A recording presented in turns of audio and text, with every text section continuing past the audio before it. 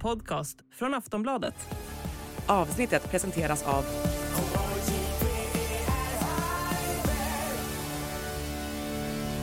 Stödlinjen.se, åldersgräns 18 år.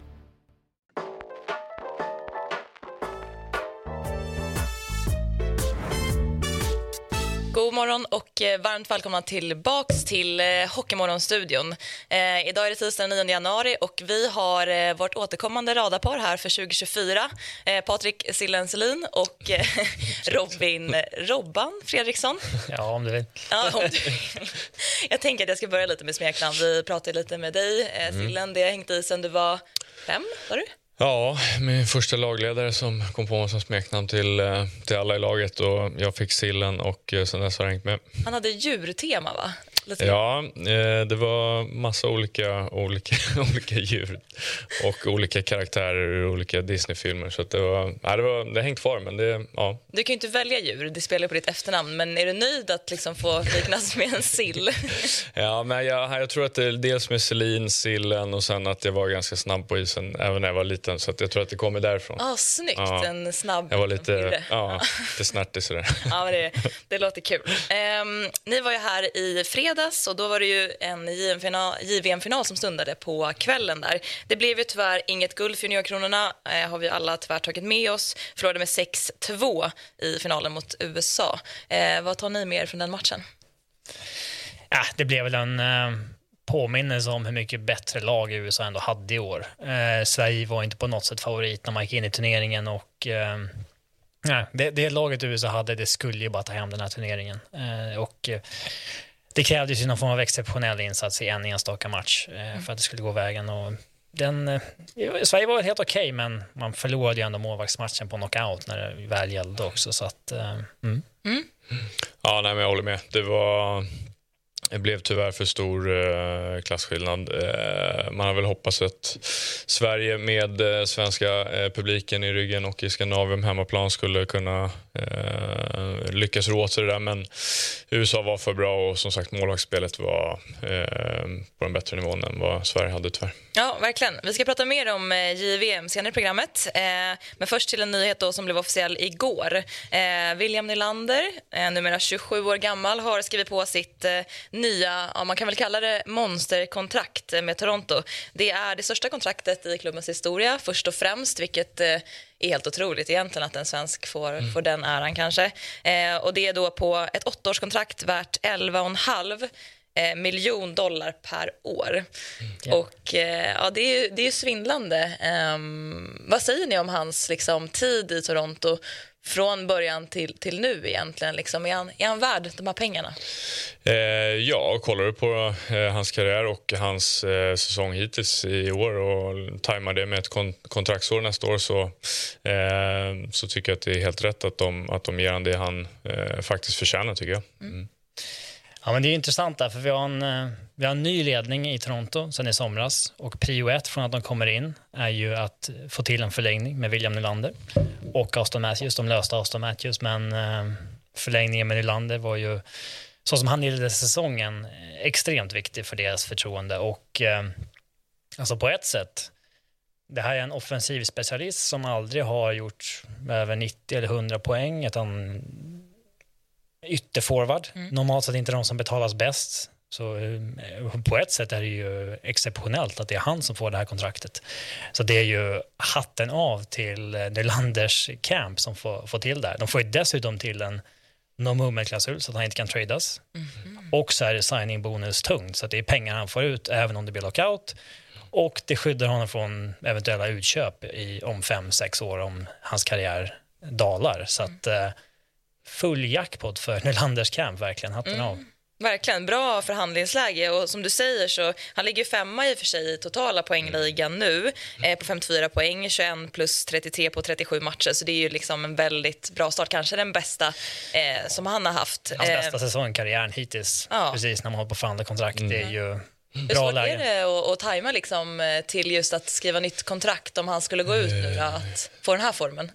Nej, men nu känner inte jag Ville sådär jättenär, men gemensamma vänner, så jag vet att han verkligen tog den här sommaren som han visste vad han gav sig in på. Han skulle ha ett nytt kontrakt och ville göra så bra som möjligt, och jag vet att han var extremt dedikerad under våren och sommaren när hans förberedelse för den här säsongen, och att nu få kvitto på det måste ju kännas jättebra för han och hela hans familj.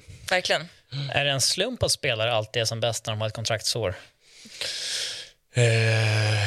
Nej, det är det nog inte, men det finns ju alltid någonstans att man vill bevisa både för sig själv kanske främst, men också för klubben och fans, och att man ska ha ett så bra kontrakt som möjligt, absolut. Så att det taggar nog till lite extra, och jag tror inte Toronto vågade vänta något mer, för att jag tror att han kommer fortsätta på det här spåret och landa sin poängmässigt bästa säsong individuellt, och förhoppningsvis så går Toronto en rolig höst eller vår till mötes också. För de ligger just nu 3 i Eastern Conference. Vad tror ni om liksom deras fortsatta säsong? De har ju börjat väldigt bra, har varit en flopp, kanske inte ens tagit ett slutspel. När de har gjort det har de åkt ut i första rundan många av de senaste åren. Vad tror ni om den här säsongen? Jag tror väl att det kommer vara deras bästa säsong på länge. Men det har jag visserligen trott i väldigt många år. Det har ju kommit som en överraskning, den här första runde-exiten, gång på gång. Men i år så... De hade lite pengar över att kunna slänga in mer pengar på djup än tidigare. Sen hade man enorma problem i början på säsongen med målvaktsspelet från Ilja Samsonov. Och där har man ju klippt och skickat honom till AHL. Och, så att... Det var det största problemet. Så att, de har väl pusselbitarna för att gå långt, absolut. Kan de utmana om Stanley Cup? Ja, men det är många lag som kan utmana. Stanley Cup är ju liksom, i och med att alla lag jobbar inom samma lönetak, så att det är ju kanske 10-12 lag som har en hygglig chans på Stanley Cup, och där är väl de ett av dem, absolut. Cehlin, du var ju över och kikade lite NHL här i mellandagarna. Ja, precis. Var i Madison Square Garden och tittade på Edmonton mot Rangers. Nice. Ja, det var en jäkla cool upplevelse. Faktiskt min första gång i Madison Square Garden, som är number 1 stage in the world, säger de. Så det var jäkligt ballt. Coolt att se Conor McDavid. Han hade väl ingen toppenmatch, men man såg att han verkligen är en liten nivå över alla andra när han blixtrar till. Så att, det var riktigt roligt faktiskt att titta på lite hockey. Jag förstår det. Det var duktigt där som sa Edmonton först mot New York Rangers, trots att Rangers har hemmaplan. Man skriver ju ofta så i USA. Jag gjorde tabben. Jag skulle till Madison Square Garden, köpte biljetter till deras bortamatch mot Philadelphia. För då såg de. Så jag fick köpa dubbla biljetter och betala för den trippen till Madison Square Garden. Men det var det värt. Ja. Det har blivit dags för att gå över till Abris. Jag vet faktiskt inte om vi har honom med oss än. Bra. Han är här. Härligt. God morgon, Hans. Hej. Kul att vara med igen. Ja, verkligen. Och god fortsättning. Ja, men tack detsamma. Här går man och gneta till sitt jobb för 200 000 i månaden, och Nylander skriver 100 miljoners kontrakt. Men vi kämpar på. Ja, men det gör vi verkligen. Man har ju lite passion för det här ändå, så det ordnar sig. Ja, precis. Det är det som driver oss. Exakt. Men du är ju precis hemkommen från Göteborg, och du har ju sett hela JVM. Och vi ska strax komma till en liten summering tillsammans med dig. Men vi tänkte först börja med lite SHL-nyheter som kom ut igår. Och vi tänkte väl först bara nämna då att Frölunda har värvat Modos första center Mikael Ruohomaa. Hur överraskade du av den här övergången? Är liksom Mikael Ruohomaa rätt spelare för Frölunda som har behövt värva en center rätt länge?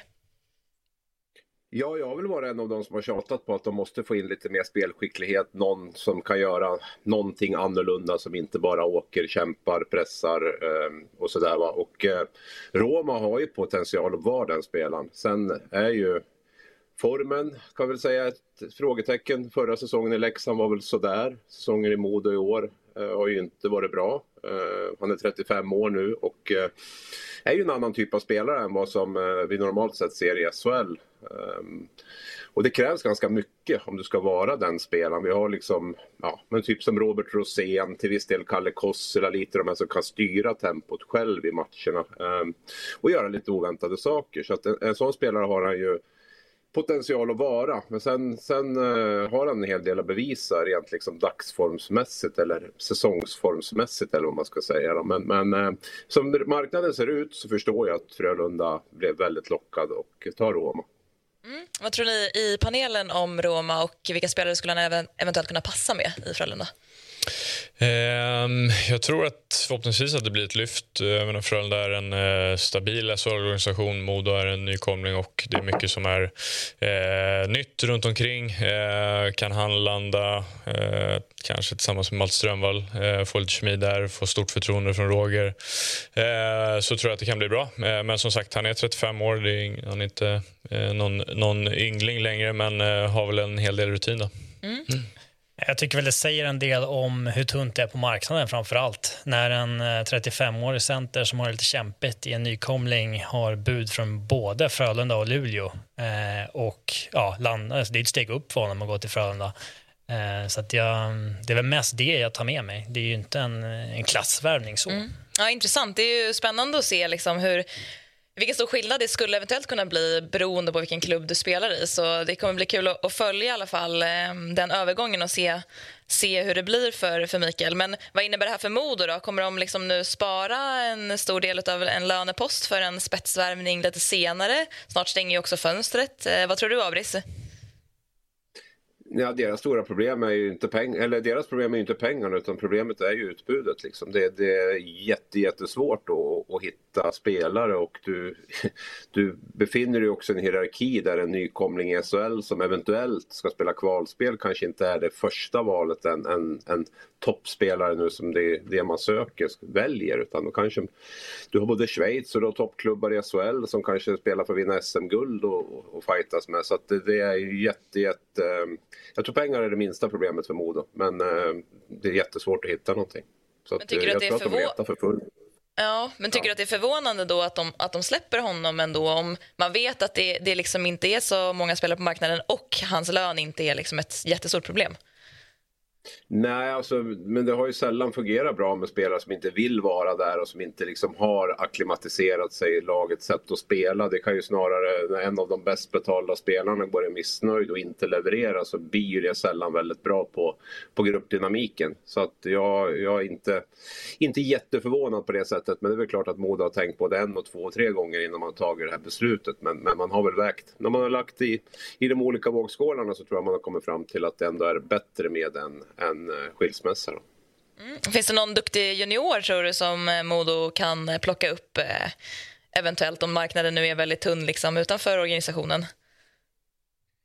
Alltså det finns ju säkert någon duktig junior, men det är väl inte riktigt det Modo behöver i det här läget. Modo var ju redan inför säsongen i stort behov av i princip en ny första kedja, om vi säger så. Det har ju blivit sådär med allt från Ruohomaa till Daniel Reagan och Samporanta har vi blixtrat till ibland och sådär. Så man är ju i princip ett samma lag som när man gick upp nu. Så att den typen, alltså breddspelare längre ner, det behöver man inte ha in om man har ingen junior som kan gå in och centra en första kedja, vad jag ser i alla fall.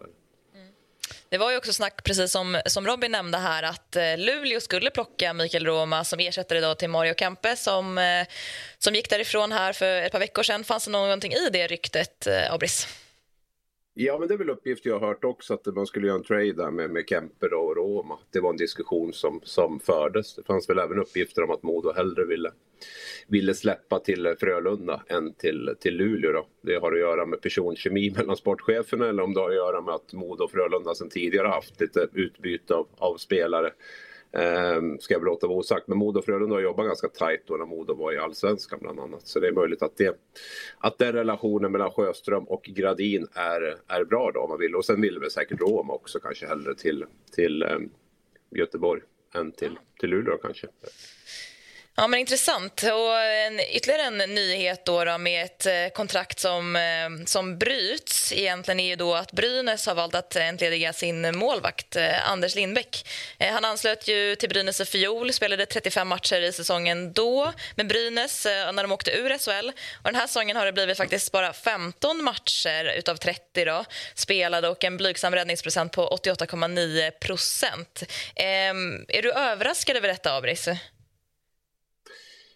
Ja, men det är väl klart att det är ju inte så jättevanligt att spelare i Sverige blir arbetsbefriade då, som det var i pressmeddelandet. Och, så att det är klart att det visst, jag kan inte sitta och säga att jag hade det på känn direkt så. Däremot har ju målvaktsfrågan varit diskussionsforum hela säsongen i Brynäs, både bland fansen och bland experter på tv och så vidare och så där. Och det var väl till och med när Brynäs, tror de nollade 3 raka hemmamatcher framåt, så var det fortfarande målvakternas fel att de förlorade. Så att, och Lindbäck har ju inte varit bra, så enkelt är det ju. Han har ju inte kommit upp på den nivån han varit, men den skitstorm han har fått utstå har ju varit, ja, alltså på gränsen på vad som ska vara okej liksom sådär. Så att det känns ju som att de hade väl kommit till en situation som var ganska ohållbar när det gäller det. För att det spelade ju inte så stor roll vad han gjorde, så var det hans fel.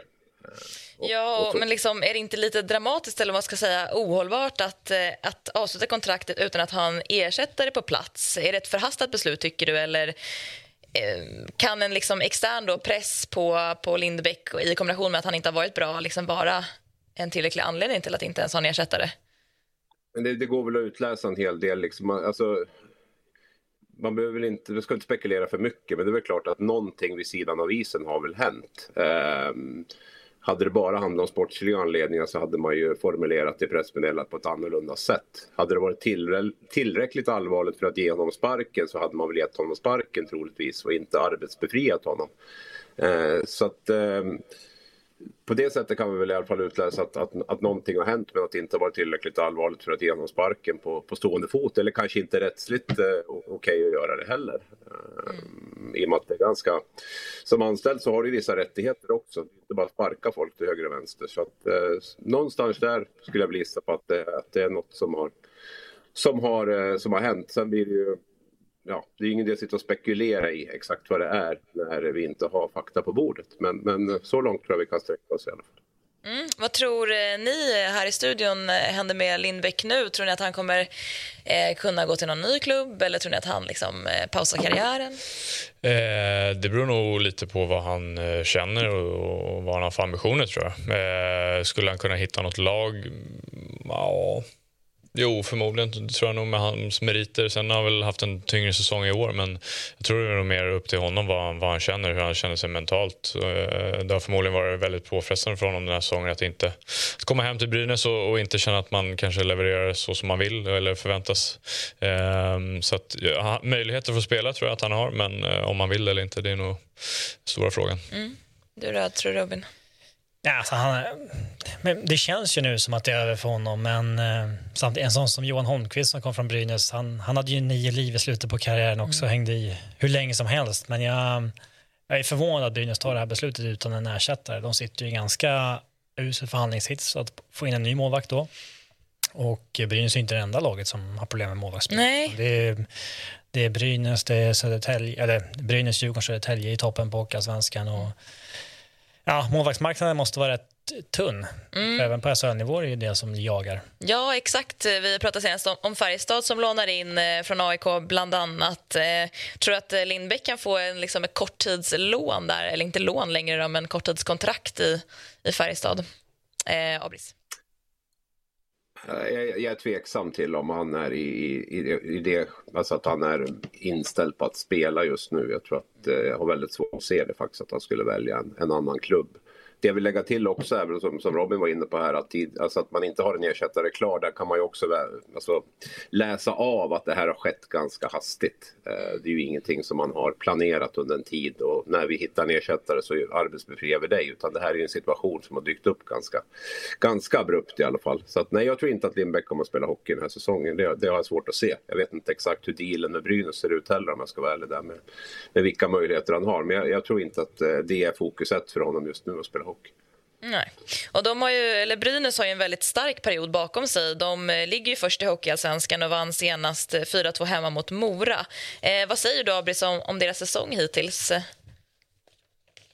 Alltså, ja, det är ju bra. Alltså, sådär. Det är väl ingen som kan gnälla när man leder serien. Sen kommer ju Brynäs säsong avgöras av de här kvarts, semi och final. Det är de 3 matcherna som kommer att sätta, eller de 3 matchserierna som kommer att sätta betyget på säsongen. Vad Brynäs gör nu är egentligen ganska ointressant. För kommer de att gå upp så kommer det vara succé, och kommer de att inte gå upp så kommer det vara ett fiasko eller ett misslyckande i alla fall. Så att men det är klart att det skapar arbetsro när du ligger med uppe i toppen, och det är väl inget som man har förknippat med Brynäs de senaste 6 åren direkt. Så att, så tror jag de tycker det är ganska skönt att de ändå men vinner ju matcher ganska mycket på ren offensiv klass många gånger, tycker jag. Att man har väldigt många skickliga spelare på grund av att man har kunnat investera lite mer miljoner, lite som Djurgården hade förra året. Spelmässigt ser det väl lite sådär ut, men som sagt, det för dem gäller att få ihop det, och där är det klart att målvaktssidan blir ett jätte-issue för dem här framöver, för de behöver ju ha en toppmålvakt för att gå upp, och hitta en toppmålvakt nu. Vi var inne på Modos och hierarkier och grejer och sådär. Det är inte jättelätt att hitta den där målvakten som går in och gör skillnad i ett finalspel då. Ja, det är lite huvudbry för Johan Alsen. Men tror du att han är nöjd med truppen i övrigt, eller tror du att man kommer förstärka ytterligare med någon utspelare? Jag tror väl att han är relativt nöjd med truppen i övrigt. Så det är väl klart att det kan väl bli aktuellt. Dyker upp rätt forward kanske. Man tar in en sån. Man har ju ändå i princip en juniorkedja som en fjärde kedja just nu. Och så backsidan tror jag väl ändå att man ser Theo Lindsteins JVM och ser honom ännu högre än vad man kanske gjorde innan JVM och sådär. Så där tror jag man känner sig rätt nöjd. Jag tror att skulle eventuellt rätt spelare dyka upp och utspelare, så skulle han nog kunna ta det. Men jag tror inte att de panikletar där. Yes, så en annan nyhet då, om vi ska hoppa över till JVM istället för Hockeyallsvenskan, är ju att Axel Sandin Pellikka tydligen då spelade skadad i finalen mot USA och väntas faktiskt bli borta en längre tid. Det sägs vara 1 till 2 månader. Vad är senaste nytt där, Abris? Vet du någonting mer? Nej, det första vi fick var ju att det handlade om ungefär 6 veckor då. Att han är ju gipsad, så att det handlar väl med stor sannolikhet om någon typ av fraktur på överkroppen. Sånt går ju att spela med smärtstillande och lite sånt i finalen, så det är väl exakt när det hände är svårt att säga. Men att han kom skadad till Växjö där Skellefteå skulle spela, det är väl klarlagt i alla fall. Så att ja, han spelade skadad. Sen om det var 2 minuter eller 2 matcher i JVM, det vet jag inte. Om vi går över då, fortsatt till JVM och finalen då kanske. Det var en ändå häftig final liksom på hemmaplan med bra inramning och mot ett stjärnspäckat USA där Sverige till slut förlorade, som tidigare nämnt. Vad har du att säga om den här matchen? Vad tar du med dig? Ja, det var en väldigt bra final. Jag har haft förmånen att sett väldigt, väldigt många finaler på plats. Kanada, Ryssland bland annat. Och, alltså, den här är ju liksom med där, topp 5 tycker jag, av de jag har sett. Min första final var för övrigt Cehlins år, 91, med 91-erna. Så gammal jag. Men då var inte Sverige i final. Men nej, men det var toppnivå. Jag menar, det är ju också... JVM handlar ju ganska mycket också om att ha 2 bra årskullar på något sätt. USA har ju både 04 och 05, men är ju top notch. Till viss del också Sverige, eller ganska mycket Sverige ska jag säga. Och då blir ju helheten väldigt, väldigt bra när du kan bygga från 2 årskullar. Sverige kommer ju ha ett problem nästa år med att 06-kullen känns väldigt svag på förhand. Och då har man 05 att luta sig mot. Eventuellt att man kan plocka mellan 07. Men tillbaka till finalen, så USA hade ju ett superlag på pappret, inget att säga om. Målvaktsspelet också, turneringens bästa målvakt. Så att det är bara att gratulera. Jag tycker att Sverige gör det väldigt bra stundtals. Det är ju 3:e och 4:e målet som blir förödande. Första och andra målet kan man ju släppa in, det är ju otroliga skicklighetsmål. Men 3:an och 4:an är ju... Det har man inte råd med om man ska vinna mot USA i en final.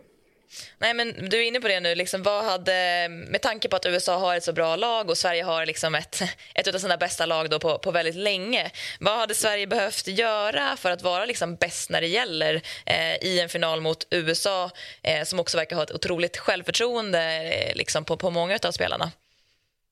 Ja, det är den eviga diskussionen om vad bäst vad det gäller. Men det är klart att man bytt målvakter så hade ju Sverige vunnit, tror jag, den här matchen. Så att, alltså, jag tror inte att det handlar så mycket om att de här spelarna inte tävlade eller att de inte liksom kunde vara bäst när det gäller. Utan det är ju på den här nivån är ju otroligt hög också. Det är väl det man mest har fått med sig i och med att man har sett så många på plats, så förstår man ju också vilken enormt hög nivå det är. Och det är klart att då måste ju alla bitar finnas där. Du måste ha ett superlag, du måste ha ett målvaktsspel som verkligen stämmer. Du måste ha liksom dagsformen. Men sättet de kommer in och tar sig an den här matchen tycker jag liksom sopar undan allt tvivel om att man liksom är rädd att gå ut och spela de viktiga matcherna. Det här var deras största match i karriären hittills. Så jag tycker att sättet de kommer ut första 15 är ju jätteimponerande. Så att det som jag säger, 3:an och 4:an är olyckliga. Jag tycker 3:an är en målvaktstavla, 4:an är en dålig icing och sen blir det en dålig tekning och målvakten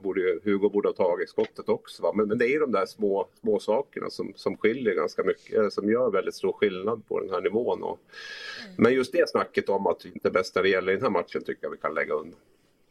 Och vad betyder den här liksom silvermedaljen då för svensk landslagshockey? Det har ju varit väldigt mycket snack om att men kanske Tre Kronor och svensk hockey överlag har varit inne i en lite längre svacka nu. Inga framgångar alls på varken JVM eller senior-VM. Hur viktigt var det här för Sverige och hur kan man liksom ta med sig det framåt?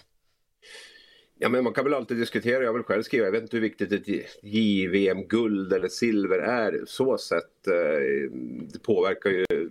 Ja, det är ganska unga killar ändå, men det är klart att för landslagshockeyn i stort är det väl ändå skönt att känna att det kan vara roligt att gå på svensk landslagshockey igen. Det så upplevde jag det i alla fall. Man fick se de bästa med några få undantag tävla i en turnering då i Sverige och vi hade bra tryck på läktaren och ett lag att tycka om liksom och där alla vill spela för Sverige. Det tar jag med mig i alla fall, att det liksom den lever lite grann landslagshockeyn i alla fall då, men det blir också väldigt beklämmande hur man har misshandlat seniorlandslaget både internationellt och även till viss del från Svenska Hockeyförbundet tycker jag, och till viss del spelarna själva också som inte alla gånger kommer. Det här är en fråga som vi absolut kan grotta ner oss mer i, men nu behöver vi gå vidare i körschemat och därför får vi tacka så himla mycket för den här gången, Abris, och så hoppas jag att vi ser dig på plats i studion här snart igen. Tack så mycket. Tack. Då är det dags faktiskt att gå över till en ny lista. Första listan för året tror jag faktiskt. Och den har du, Robin, fått äran att göra. Och det handlar om JVMs 5 stycken största stjärnor om 5 år. Ja. Känner du dig redo? Ja, Jo, absolut. Kör. Jag vill säga, det är ju facit det här. Absolut. Så att, vi kan väl börja med plats nummer 5. Där har du Liam Ögren, nuvarande klubb Färjestad, draftad av Minnesota Wild. Ja, innan turneringen har man kanske haft honom lite högre. Men det här var hans 3:e JVM och det lyfte inte riktigt. Mycket välutvecklad fysik tidigt. Jag tror att han har ganska högt golv. Han kommer ta sig till NHL. Sen så börjar man kanske tvivla lite kring hur högt taket är, om det kommer vara någon toppkedja i NHL eller ens producerande roll, men han kan nog vara en av dem på den här listan som tar sig till NHL först för att han är väldigt välutvecklad fysiskt, men innan turneringen hade jag haft honom lite högre, nu har han sjunkit ner lite grann. 4 på listan, Axel Sandin Pellikka, nuvarande klubb Skellefteå, och han är draftad av Detroit. Ja, en modern powerplay-back. Eller kanske inte med tanke på att han är mer skott först än pass först. Det blir allt mer ovanligt. Men jag tycker att han har stärkt sina aktier ganska hårt i år. Han är ganska bra allround faktiskt. Han saknar väl eventuellt lite så här kylan i vissa situationer. Men jag tror att han kommer ta sig till NHL. Sen får vi se om det blir tredje par eller andra par där, men det tror jag att han kommer göra. Så nummer 3 är Jonathan Lekkerimäki, nuvarande klubb Örebro, och han är draftad av Vancouver. Ja, han kommer ju definitivt ta oss till NHL. Han genererar extremt mycket skott och har ett extremt vass skott. Det är hans 2 bästa egenskaper. Draftad av Vancouver, så han kommer väl eventuellt spela med Elias Pettersson i framtiden. Men han är ju inte en allround-spelare, utan han har en extremt spetsigt skott. Nästan lite som Alexander Holtz, en annan från Djurgården som tog sig till NHL för några år sedan. Men Vi får väl se. Jag är inte helt 100 på att hans skott kommer räcka för att hålla honom i en topproll i NHL framöver. Men det är lite intressanta stats där från JVM nu på honom. Ja, men tittar man på hans underliggande stats från JVM så är det att han genererar jättemycket skott. Och vi vet ju att han har ett vass skott. Men i ganska många kolumner så är han ganska långt ner i hierarkin i laget och inte på den positiva spalten. Är det någonting han skulle kunna kolla på, tror du, och utveckla, eller? Ja, alltså i mitt tycke är han en slutprodukt och inte en playdriver så. Andra plats då, vi börjar närma oss toppen här. Har du Felix Unger Sörum från hans nuvarande klubb Leksand, och han är draftad av Carolina. Ja, man vill ju liksom sticka ut med något namn här och inte bara välja det absolut självklara. Jag tror att han har högre tak än Lekkerimäki. Sen så absolut inte samma garantier att han kommer komma till NHL. Men han har ett bättre spelsinne. Sen ska man också komma ihåg hur ung han är. Han är ju 05 och de här är 04. Och det är till och med så att hade han varit född en dag senare så hade han inte gått i draften i sommar, utan han hade gått i nästa draft. Och då hade han förmodligen gått i en första runda kanske i år istället för i andra rundan i somras då. Men han håller jag som 2. Och nummer 1 då har vi Noah Östlund, nuvarande klubb Växjö, draftad av Buffalo. Vad är det som gör att han hamnar etta? Ja, alltså överlägset bäst spelsinne i den här årskullen. Han gör ju saker på isen som ingen annan gör. Alltså han agerar ju seniormässigt i många situationer där andra är juniorer. Han gör ju saker på instinkt som andra inte har lärt sig. Han tror jag kommer spela som en topp 6-center i NHL i framtiden. Kanske inte Elias Pettersson-nivå, men strax under. Snyggt, tack så jättemycket. Och du ska få reagera på den här listan alldeles strax. Men först har vi med oss Timrås Jonathan Dahlén. God morgon, Jonathan. God morgon. Är du på väg till träning? Jajamän, alldeles strax framme här vid arenan i Timrås. Så, jajamän. Härligt. Det var ju tyvärr då torsk igår hemma mot Rögle med 3-2. Vad säger du om den matchen? Nej, men välförtjänt för Rögle. De var mycket bättre än vad vi var igår. Det var en alldeles för dålig match från vår sida, och andra perioden var katastrof. Så att det är mycket att jobba på. Jag antar att vi har ett rejält snack idag nu på hallen och kommer ut bättre på torsdag. Ni har haft en kanske pendlande nivå ändå sett över hösten. Har gått väldigt bra stundtals och hade svårt att hitta formen i början. Och det var många spelare som man kanske var tilltänkt att producera poäng som inte gjorde det. Vad säger du att ni hittade efter ett tag där ni gick bra? Och vad vill ni ta mer från den perioden in i det här? Så du som tränaren också kommer trycka på kanske? Ja, men jag tycker någonstans så var vi och pendlade där nere, men sen hittade vi något när vi slog Frölunda borta med 2-0, och det blev ett litet trendbrott, och så tror jag vi tog poäng i 6 raka och vann 5 av dem. Så klättrade vi upp till en 3-4 plats där och spelade väldigt bra, så att sen har vi kommit in i en sämre period där vi inte spelar tillräckligt bra för att vinna hockeymatcher, och sen vann vi upp i Luleå och hoppades ju att det skulle vara ett trendbrott. Men det blev ju inte det, utan det blev ju flappa eller det. Så att förhoppningsvis kan vi komma tillbaka nu till bortaspelet som vi hade i Luleå i Ängelholm på torsdag. Om jag har rätt uppgifter här också så gick ni på 3 centrar igår. Och det är ju tufft spelschema för er hela tiden nu. Är det jobbigt att spela med olika spelare hela tiden? Du är ju forward, men påverkar det spelet någonting? Eller vad säger du om det? Ja, det är inte optimalt att spela med olika varje byte, utan man håller gärna ihop kedjorna så gott det går. Så det är klart att det var en nackdel, och det var ju 3:e matchen på 5-6 dagar här, så det är klart att det slet på centren också, men det är som det är, och det blev en tuff match för oss, men det är klart man föredrar att hålla ihop kedjorna. När man hamnar i så här lite tyngre period, och speciellt igår jag kollade på matchen när det var en stund i mitten på matchen där ni inte hade ett skott på 27-28 minuter. Hur gör man för att liksom komma ur en sån slump direkt under matchen? Snackar man med lagkamraterna, eller vem är ledaren in i omklädningsrummet liksom, som försöker få ordning på spelet och få det åt rätt håll? Ni har många ledare, men jag ser väl Lander och dig kanske som två spelare som verkligen går i bräschen. Hur jobbar du där liksom, i omklädningsrummet? Jag har väl aldrig varit någon superverbal kille i något omklädningsrum, utan jag försöker göra mitt nästa byte och försöka visa med spelet på isen och kanske knäppa några på mål.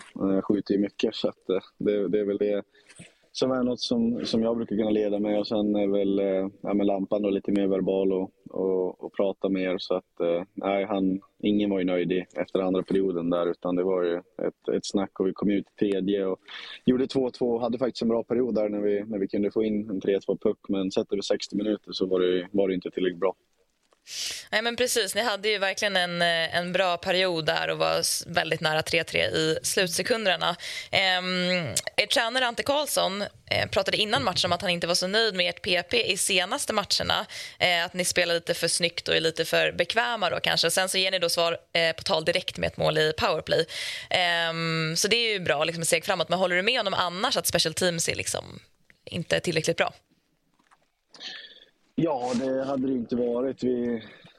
Vi körde ju på där med samma uppställningar ett bra tag och hade kört fast lite grann. Och, fancy och så vet jag väl inte, utan man försöker göra det så simpelt som möjligt när det inte går bra. Men sen inför matchen igår så slängde jag om lite grann och gjorde lite byten. Och gjorde vi mål direkt och den andra formationen hade ju öppet mål och höll på att hänga dit den och var väldigt nära, så att det blev en bra effekt av det hela och PP var väl det som var ett steg framåt igår, men det övriga spelet måste upp.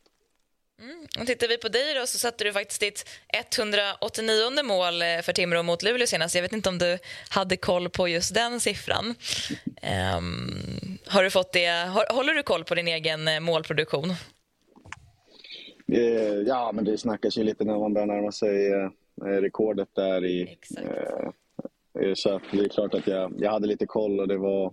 sen tog den på skridskon, så jag var ju osäker på den regeln. Jag visste inte om jag skulle ringa på det, så jag fick inte riktigt till någon jubel, utan jag var lite osäker i måljublet. Men det var häftigt att få göra det, och det är klart det är en morot att försöka slå det rekordet. Det hade ju varit väldigt ärofyllt att ha.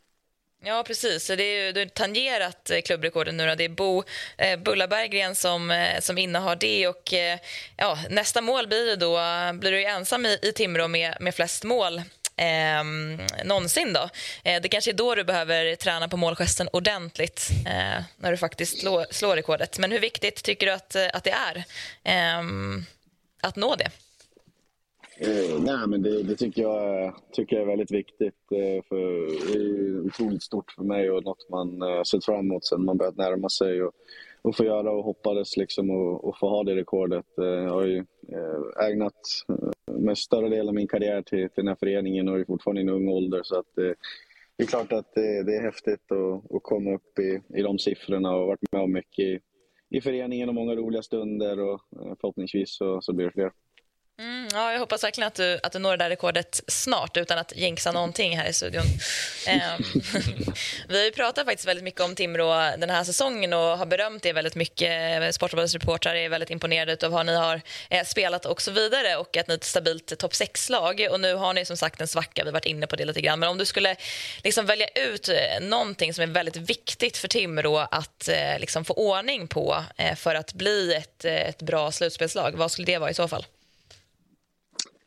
Hemmaspelet tycker jag. Jag tycker inte vi har varit tillräckligt bra på hemmaplan, utan det känns som att vi kommer ut lite mjäkiga och vi bjuder på lite mycket, och nu har vi 4 raka hemmaförluster, och det är något som ett facit som inte kommer att hålla i längden, utan ska man vara ett stabilt topp 6-lag så måste man vinna på hemmaplan. Och förra året i slutspelet mot Örebro så förlorade vi 2 av 3 hemma, och det var lite avgörande också, så att jag tycker vi måste komma upp i hemmaspelet. Med de orden så tackar vi dig så jättemycket, Jonathan, för att du var med idag och önskar dig stort lycka till på träningen. Tack så mycket. Tack. Ja, kul att få snacka lite med Jonathan och höra lite Timrå-röster, och hoppas att han kan fira snyggt när han gör rekordmålet, för det tror jag att han kommer att göra i år. Ja, det tror jag. Ja. Det hoppas vi att han gör. Verkligen. Ja, och det låter som att det kommer bli en stor milstolpe för han, med tanke på hur, som man sa, hur mycket han har ägnat åt tid och kärlek han har för den där föreningen. Så att, kul. Jag är glad att han säger att det är viktigt. Ofta kanske spelare liksom säger att nej, men individuella rekord, det är inte lika viktigt som att liksom vinna ett SM-guld. Men jag tycker det är uppfriskande, för det är klart att det är skitstort liksom, att vara bäst i klubbens historia. Absolut, och kunna komma upp till en sån nivå så pass ung som man ändå är. Sen vet man inte hur framtida karriären ser ut och var han spelar, men absolut imponerande. Verkligen. Det är ofta de som får sina rekord slagna också typ måste säga, ja men det är kul att någon slog det här. Det hade ju varit kul, alltså det rimliga är ju att någon blir skitförbannad eller? Ja, men jag vill fortfarande ha rekorden som bäst i det hade varit det rimliga, tycker jag. Verkligen, och det tror jag att de kanske känner lite grann också. Sen får man alltid räkna med det om man innehar ett rekord. Du ska faktiskt få chansen här nu att reagera på Robins lista. Har du några liksom... Nej, men överlag delar jag listan, skulle jag säga. Jag tror att den spelaren som kanske har störst möjlighet inom 5 år att vara en ordinarie NHL-spelare kanske är Liam Ögren ändå, tror jag, som han kan spela både en tredje, en fjärde och en första och en andra kanske på sikt där borta i NHL, och kan ha många olika roller. Tycker jag känner igen han lite i Joel Eriksson Ek som kom över lite likt honom, och sen nu har blommat ut och blivit en riktigt stabil spelare i NHL. Så att, jag tror Liam Ögren är den som har störst chans att bli en ordinarie och ha en lång NHL-karriär. Och Noah Östlund, för mig är han liksom otroligt, eller för alla är han väl otroligt liksom teknisk spelare och ganska mångsidig, men är han lite för liten för att spela NHL? Inte i dagens hockey, skulle jag säga. Jag tror som sagt att alla de som är på den här listan, de kommer få sin chans att spela NHL, och att de kommer alla möjligheter för att de ska nästan motbevisa sig själva liksom, att de inte ska få. Men Noah Östlund är ju som sagt ett otroligt spelgeni och kommer förmodligen att husera en bra kedja i Buffalo som har någonting bra på gång och så. Så att, men för liten, nej, det tycker jag inte. Snyggt. Och är det någon du saknar? Här har du listan. Nej, jag tycker hade jag tagit en 5 så hade jag nog valt samma. Tack så mycket för den reaktionen, och nu är det dags för Hockeymorgon att faktiskt lämna landets gränser och blicka utåt.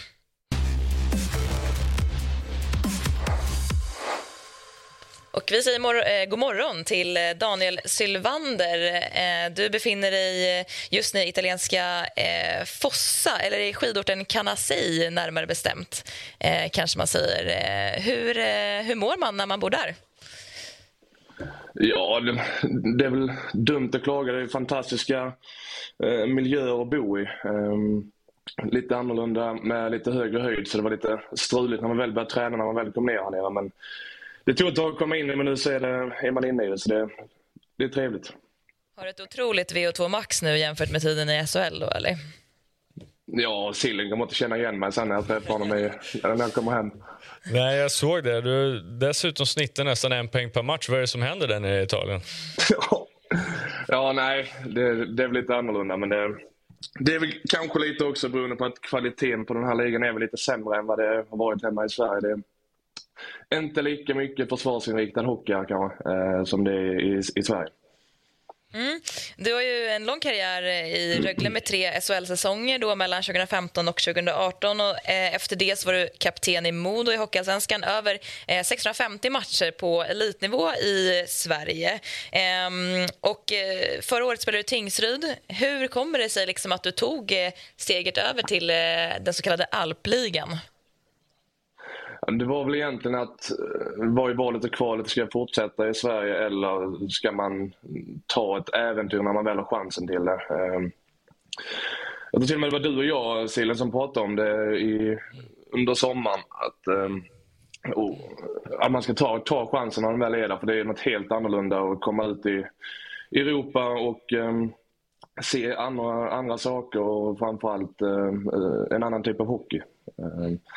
Så jag är otroligt nöjd över att jag tog chansen när man väl kan det. Så det är en helt annan upplevelse, men det är otroligt och mycket man har fått se som man inte hade sett annars. Ja, nej, men jag kommer ihåg när vi snackade lite om det i somras. Du var lite velig vad du ville göra, men nu i efterhand så känns det ju ändå som att du har tagit rätt beslut och kanske har några fler år till i ALP-ligan, eller vad är känslan? Ja, allting beror väl på. Det är en familjefråga också. Det ska passa med familjesituationen också, så vi får se lite vad som händer framöver. Om det är en rolig liga att spela i. Det är en väldigt ojämn liga, men jag är absolut nöjd med beslutet att åka hit och spela. Men berätta lite mer om då ALPs Hockey League. Det är liksom en fler nationsliga kan man säga, va? Och hur är upplägget med liksom grundseriematcher och slutspel och så vidare? Exakt. Det är lag från Italien, Österrike och Slovenien som har satts ihop. Där de topp 6 då går vidare direkt till slutspel, men har någon vinnarserie som de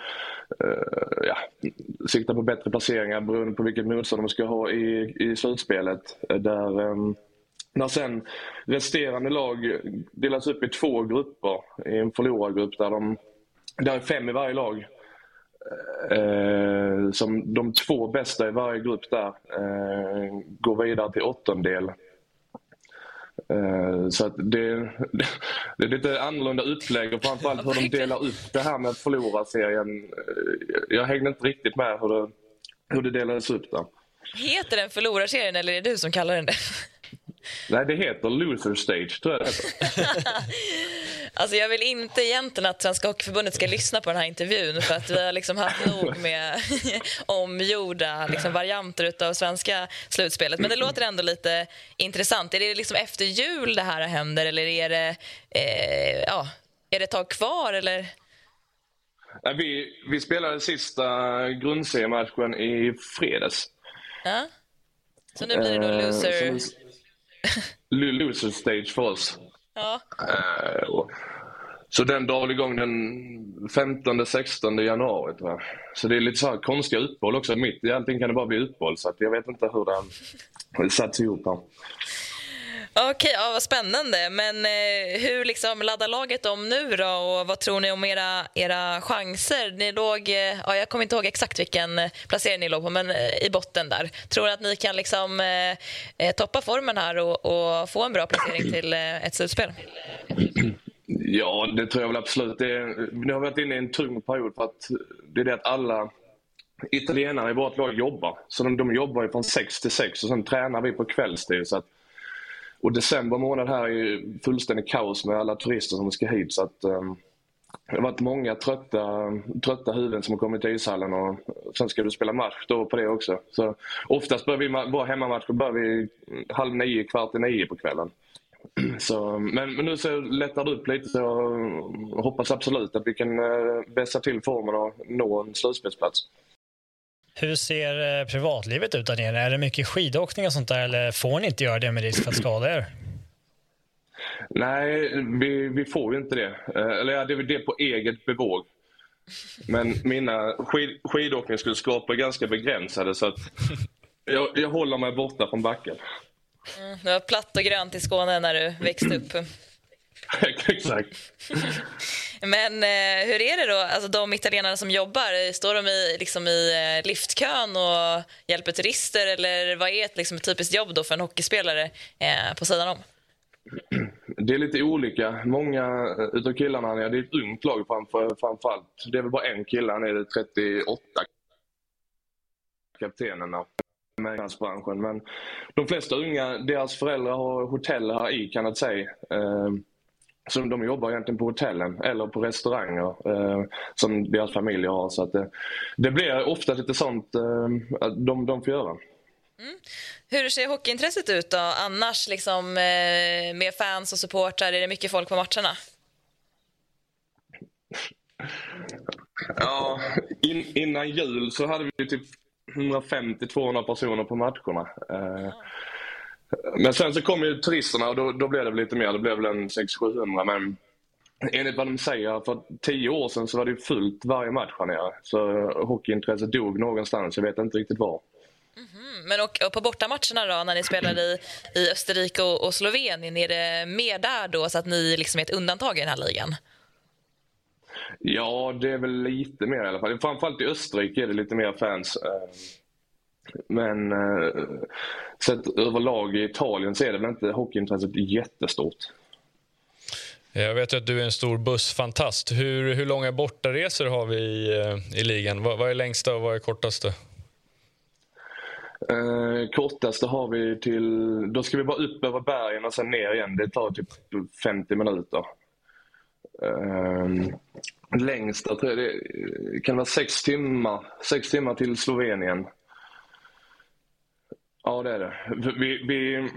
Vi åker ju alltid buss på de här långa resorna. När vi åker inhemska resorna så åker vi minibussar istället. För det är såna här slalomvägar eller serpentinvägar, men förarna kör som de är Formel 1-förare. Så det tog ett tag att vänja sig vid det också. Är det liksom lite läskigt nästan att sätta sig i de där bussarna? Ja, men det är väl främst att åksjukan som man inte har känt i Sverige på motorvägarna träder väl fram lite då och då. Hur är standarden på ishockeyn då, om du jämför med Sverige som till exempel Hockeyallsvenskan, eller snackar vi division 1?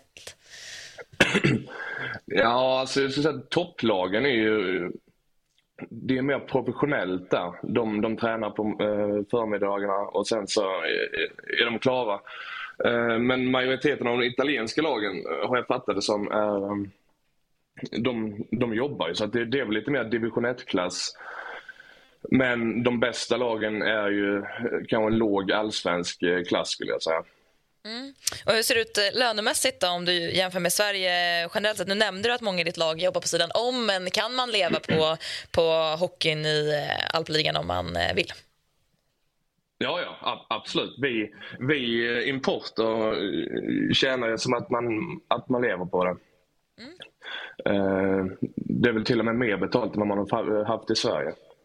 Ja, snyggt. Ja, men det är ju skönt i alla fall. Så det hade kanske varit kul att jobba lite på sidan i alla fall när du bor liksom som du bor i skidbacken, men också skönt att foka på hockeyn. Ja, men det blev ganska tråkigt i långa loppet. Man kan ju inte göra så mycket på dagarna heller för att i och med att vi tränar kvällstider. Vi har ju en till svensk spelare i laget, Cehlin. Snackade ni någonting innan liksom, om att ni skulle ta er dit tillsammans, eller var det en slump? Nej, det var väl egentligen en slump. Jag tackade först nej till Fassa. Men sen så kom det på tapeten igen och då hade Sebastian signat och då kändes det väl lite mer lockande, och framförallt en till svensk. Och sen har vi Victor Näslund också som signade. Jag tror han signade innan mig också. Så det har ju underlättat livet lite här nere med att vi är ändå 4 skandinaver här nere, och tränaren Anders är ju svensk också. Så. Just det är ju skönt kanske med språkbarriärer och sådär. Men hur ser det ut med språkkunskaperna för liksom, de andra i laget? Behöver ni kommunicera på andra sätt liksom, än engelska ibland? Eller funkar det? Ja, majoriteten av laget kan prata engelska. Det är väl mer när du ska prata med fysioterapeut eller materialare. Då måste du ha någon tolk med dig som kan förklara vad som är fel eller vad man behöver. Hur fördriver du tiden dagtid när ni inte tränar då? Går du någon distansutbildning eller ligger du bara på soffan? Ja, nu har jag precis haft familjen nere en månad, så att då har det varit fullt upp med 2 barn och sambo, så att nu ska jag återhämta mig i 2 dagar och sen så ska jag väl se över lite vad man ska göra framöver också. Ja, men snyggt att du kom in på det då, för du har ju ändå som Cehlin sa 1 poäng per match ungefär, så det känns som att din säsong liksom är ganska bra hittills. Vad tror du om framtiden då, om du får önska liksom helt öppet, vart spelar du då nästa år?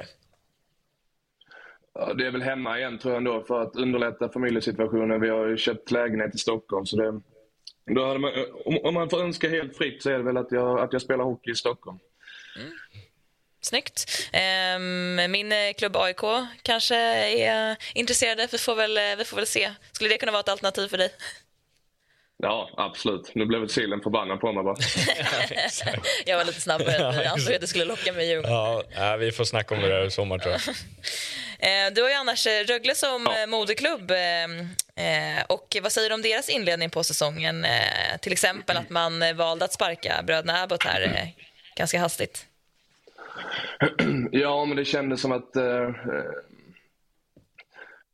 det var väl det enda som kunde ske egentligen. För att de hade målat in sig i ett hörn egentligen där ingenting funkade. Och varken spelare eller ledare verkar prata samma språk riktigt. Så.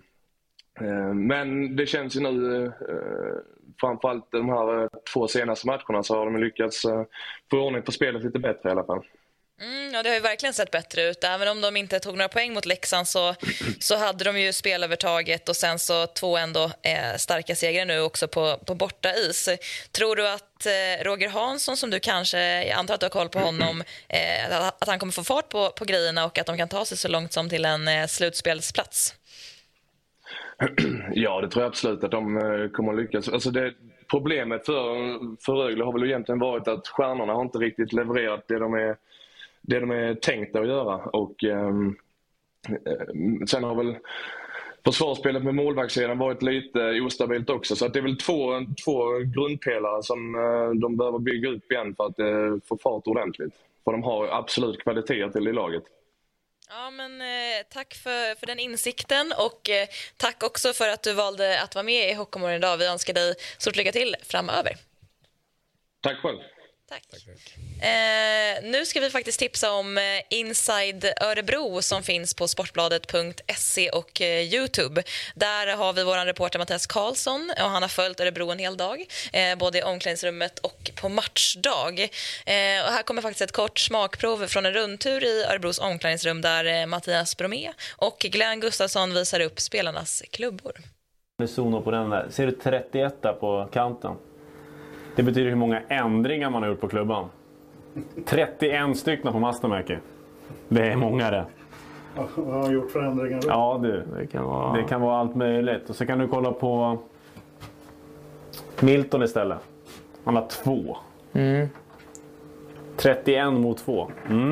Mastermärke. Linning, då har vi den här ju. Holma. Vart är tejpen? Inte mycket tejp på det här bladet. Han tycker nog stuket är jäkligt snyggt. Ja, det var ju en väldig skillnad på förändringar då som man kan göra i sin PM-beställning som det så fint heter. Cehlin, vi hade ju en diskussion här om klubbor senaste programmet. 31 ändringar, vad är det möjligtvis som det skulle kunna vara i en och samma klubba? Ja, faktiskt lite imponerad över mängden ändringar där faktiskt. Jag vet inte riktigt, jag vet väl, det är väl flex och var flexen är och vilken lie bladet har och vinkel och allt möjligt. Det finns säkert hur många olika saker som man kan göra. Ja.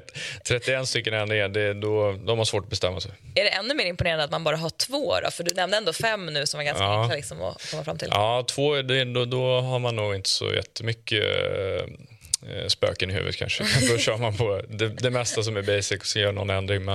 Men som sagt, 31 ändringar, det är starkt. Vad är ditt rekord då? Det vet jag faktiskt inte. Vi kanske får gå ner till förrådet och kolla vad det står på klubbarna. Kan vi inte ta med en liten ackare hit nästa sen? Se, kan vi gå igenom alla ändringar.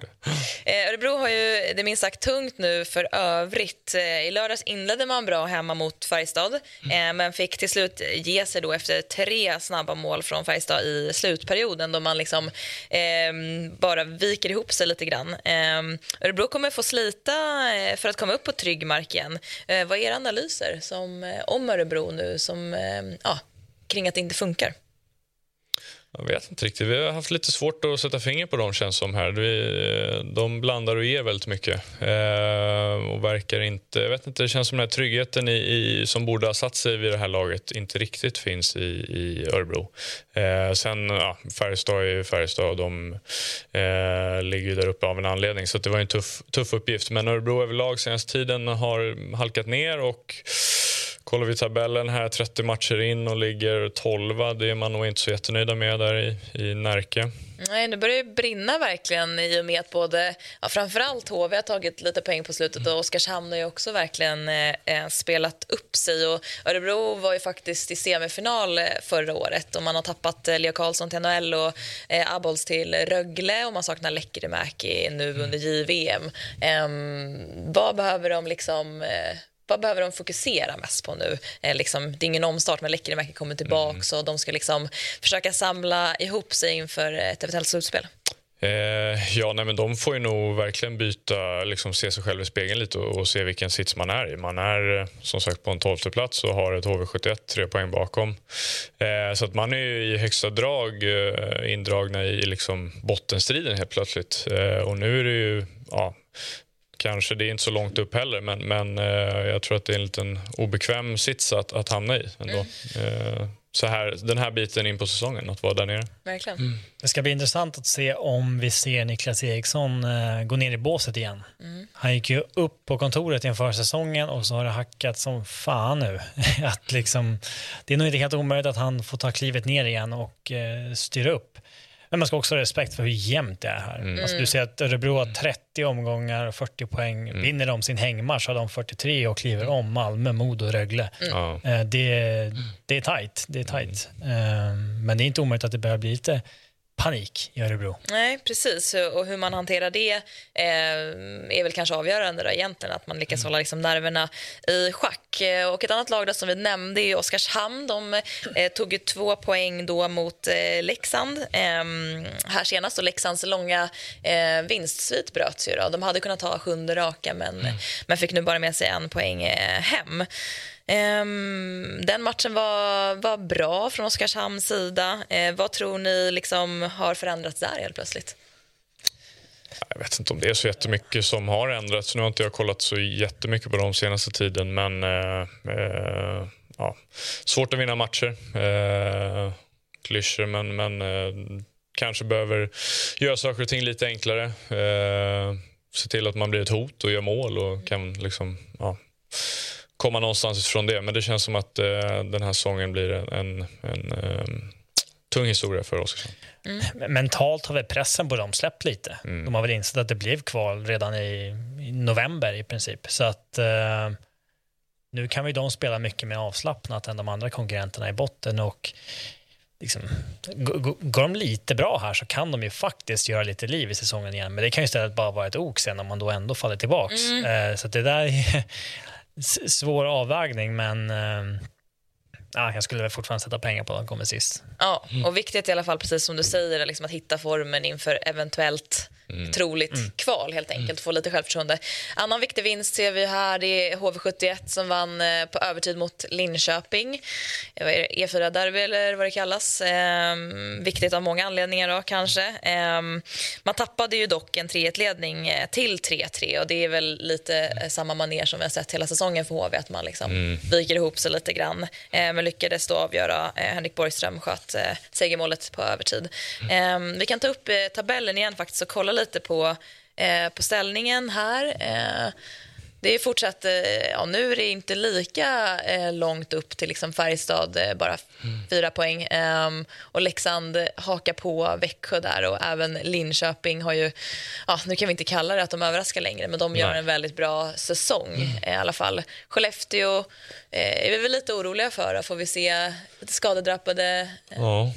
Både Skellefteå och Luleå, men som vi säger, det är jättetajt i tabellen, och det är inte så jättemycket matcher kvar. Nu börjar man gå in i slutspurten här. Så att det kommer bli en nervkittlande vår här, känns som i SHL. Verkligen, både på topp 6 men även ingenmansland och play-out. Om ni skulle få tipsa vilka lag som kommer spela kval och vilka som kommer få avsluta säsongen utan slutspel, vilka blir det då? Jag tror nog att 13-14 plats är oförändrad faktiskt. Och ingenmansland. Jag skulle nog tippa att kanske Modo hamnar i ingenmansland. Örebro och Malmö känns som att de borde kunna hitta någon form av studsare mot slutet. Men Modo liksom kommer upp som första året. Och, jag tror ändå att de hamnar i ingenmansland. Det är väl det enda som jag känner säker på. Resten kan det kännas som så att det kan gå hur som helst. Och vem får göra Modo sällskap då? Det är tajt. Nu är det jättetajt. Och det känns som att många lagen som är kanske 9-12 där är ganska någorlunda samma form, någorlunda lite liknande momentum just nu. Så att jag har svårt att säga att Luleå ska halka ner, men något av de 4 lagen där, Rögle, Modo, Malmö och Örebro. Har du något att sätta emot här, Robin? Alltså jag håller med om HV, de kommer komma på 13:e plats. Visst, de har tagit igen lite poäng här på slutet, men jag tycker att de är ett klart sämre lag än de andra i botten. Deras liksom underliggande siffror har inte fått sig något lyft av tränarbytet egentligen med Lindbom. De är klart sämre än de andra. Ingenmansland, jag skulle väl säga tråkigt nog så som det ser ut nu, kanske Örebro och Malmö. Kanske Malmö under Örebro. Jag håller Modo lite över dem faktiskt, hockeylag. Välcoachade och jag får se, intressant om hur de ersätter Roma här också. De kan få in någonting som spetsar lite. Du säger tråkigt nog. Vilket lag syftar du på då? Tråkigt nog. Ja, du sa det. Jag menar att det blir så som det ligger just nu, skulle jag förstår. Tänkte att du hade en förkärlek till Örebro där. Alltså jag har ju tyckt att det är roligt att vissa lag dras ner och att det blir en rejäl bottenstrid om det. Men sen så, när de väl hamnar där, så känner jag fan, det vore ju synd om något lag som faktiskt är mycket bättre än HV hamnar kvar. För jag tycker att HV är mycket sämre än de andra. Det är de som förtjänar att hamna där. Håller med. Vi kikar på nästa omgång. Vad kan vi se fram emot på torsdag? Vi har Modo Leksand uppe i vilket dessutom är ju alltid ett hatmöte, eller vad tror vi? Har Modo släppt det som hände här för ett par år sedan? Det tror jag nog aldrig släpps. Långstängt upp i norr alltså. Seriefinal, Färjestad-Växjö. Många... Timrås får en ny chans på Rögle här. Just det. Direkt. Det blir tuff uppgift för HV att möta Skellefteå, tror jag. Men det är många spännande matcher. Snyggt. Vi ska faktiskt toucha en stund också på Hockeyallsvenskans senaste omgång. Djurgården vann mot Västervik med 4-1. Resterande resultat: AIK torsk mot Björklöven med 0-3. Här är lite blandade resultat för sig. Det här är fredagen, inte ens senaste omgången, men det är lika bra det. Vi noterar att Linus Klasen stod för 2 mål när Djurgården vann mot Västervik, varav en var på straff, och där är väl han en av de bästa i ligan kanske på att lägga straffar. Ja, han är nog en av de bästa i Europa och världen på att göra spektakulära straffar. Men säker är han också, så att, ja. Vad är det som utmärker honom? Vad är det som gör han så duktig på att lägga straffar? Jag vet inte riktigt hur man ska... Ja, men liksom en lekfullhet. Ja, det är liksom inte... Han brinner ju för att hitta på någonting speciellt. Det är en showman, skulle man säga. Han vill bjuda på något riktigt spektakulärt, och det har han gjort. Jag vet inte hur många highlights-straffar han har på YouTube som man kan gå in och kolla på, men har man en stund över så kan man ju gå in och kolla på Linus Klasens straffar, så får du sitta och titta lite på lite spektakulära straffar. Ja, det är verkligen kul att se. Och hur mycket skulle du säga liksom, procentuellt sett att det är alltså teknisk färdighet och självförtroende i att lägga en straff? Ja, självförtroendet är ju en stor ingrediens i allt i hockey. Så att, sen straffar är lite speciellt. Det är lite helt klart också vilket skede är det på matchen, vad det är som står på spel kanske. Men han har en tendens att både kunna göra det snyggt och att göra mycket mål. Så att, han har nog en kombination. Han kan ju nog... Linus har väl färdigheterna för att göra både och. Jag sköt mest. Försökte få den i sidled och skjuta över benskydd eller något sånt tråkigt. Men det funkade för mig. Men det är svårt.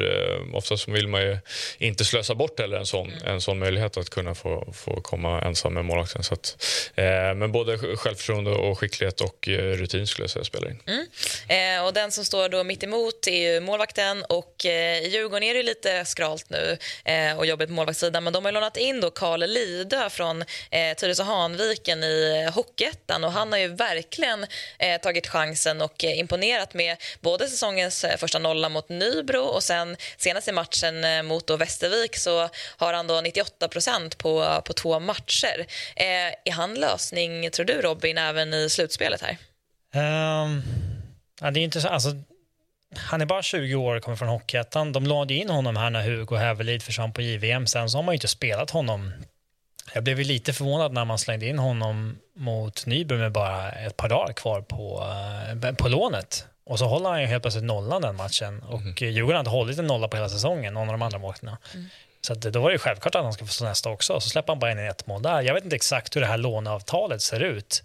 Men prio 1 för Djurgården borde väl vara att åtminstone förlänga det lite grann och känna på honom lite mer innan man eventuellt committar på att ta in honom resten av säsongen som lösningen på något problem. Men skulle han visa sig hålla här så är det ju fullständigt perfekt för Djurgården, för de har ju verkligen behövt en uppgradering i mål, men de har ju inte pengar att köpa in någonting etablerat.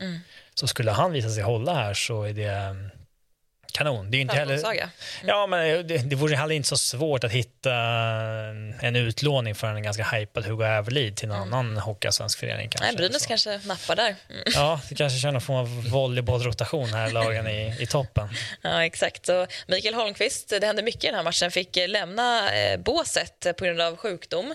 Sades det. Då fick en skadad Kryger ta sitt ansvar då som kapten och hjälpa assisterande Patrik Andersson. Tror att han är en blivande framtida tränare?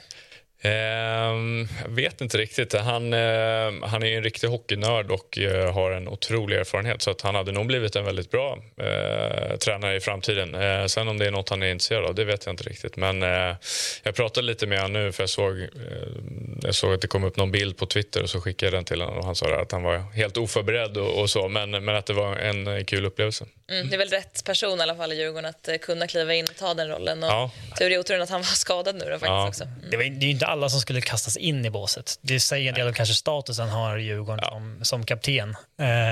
Och det verkar till och med som att han tog en del beslut. Klasen sa att han var lite förvånad att han fick spela i spel 6 mot 5 eller 5 mot 6 i slutet, så att han fick mål i tomkassen, men det var tydligen Krygers beslut. Så att, ja, och Djurgården är ju faktiskt uppe nu på andra plats i tabellen. Här ser vi den i Hockeyallsvenskan. Brynäs, Djurgården, Södertälje, när Björklöven gått om AIK också, de har väl också haft en svagare period här. Och AIK eventuellt in i en ny dipp, vi får väl se. Och bottenstriden är ju inte lika avgjord som SHL, även om vi har diskuterat nu att Oskarshamn kanske är på gång där, men Östersund har väl varit ett stryking hela säsongen. Tror vi att det kan bli några förändringar här i bottenskiktet? Ja, alltså, Kalmar tycker jag är ett bra lag. Karlskoga är också hyggligt bra. Jag skulle väl tippa att det blir Tingsryd, Västervik och Östersund i botten, och det, med tanke på hur många poäng de har tagit, så är det väl inte osannolikt att det blir den ordningen de ligger nu. Annars så tror jag inte att någon annan kommer slinka ner där. Det är väl eventuellt Almtuna, men de har inte ett bra lag, men de är fortfarande strukturerade, välcoachade, så att nej, Tingsryd, Västervik, Östersund. Snyggt. Har du något annat tipp? Nej, jag får nog hålla med där. Jag tror dock att Kalmar är väl ett sånt lag som trots deras förutsättningar har gjort det väldigt bra. Jag tror att de kommer hålla sig kvar. Och det ska bli spännande att se hur deras avslutning blir på säsongen. Men jag tror att 12, 13, 14 är nog ganska oförändrat. Och det är fantastiskt i så fall om Kalmar med de förutsättningarna faktiskt håller sig kvar. Verkligen. Vi kan ta en kik på nästa omgång också. Där har vi den. Ska se, ja. Spännande matcher. Mora, Djurgården är väl kanske den allra mest spännande. Lite av ett toppmöte. Jo, det skulle jag säga. Flera bataljer där som har varit ganska tajta, tycker jag. Så det ska bli kul att se hur det slutar. Verkligen, och även om JVM är över nu för herrarnas del eller killarnas, så är det också ett junior-VM för U18-damerna. Sverige inledde övertygande mot Schweiz och vann med 6-1. Följde upp den vinsten mot Slovakien med en vinst 6-3, satt lite långt inne, men de har skaffat sig ett bra utgångsläge här inför matchen mot USA som är imorgon klockan 12. Lite dåliga tider trots att det spelas i Europa, men ni som fortfarande är lediga kan ju se till att kika på det. Annars är vi tillbaks på fredag. Tack för att ni har tittat och lyssnat.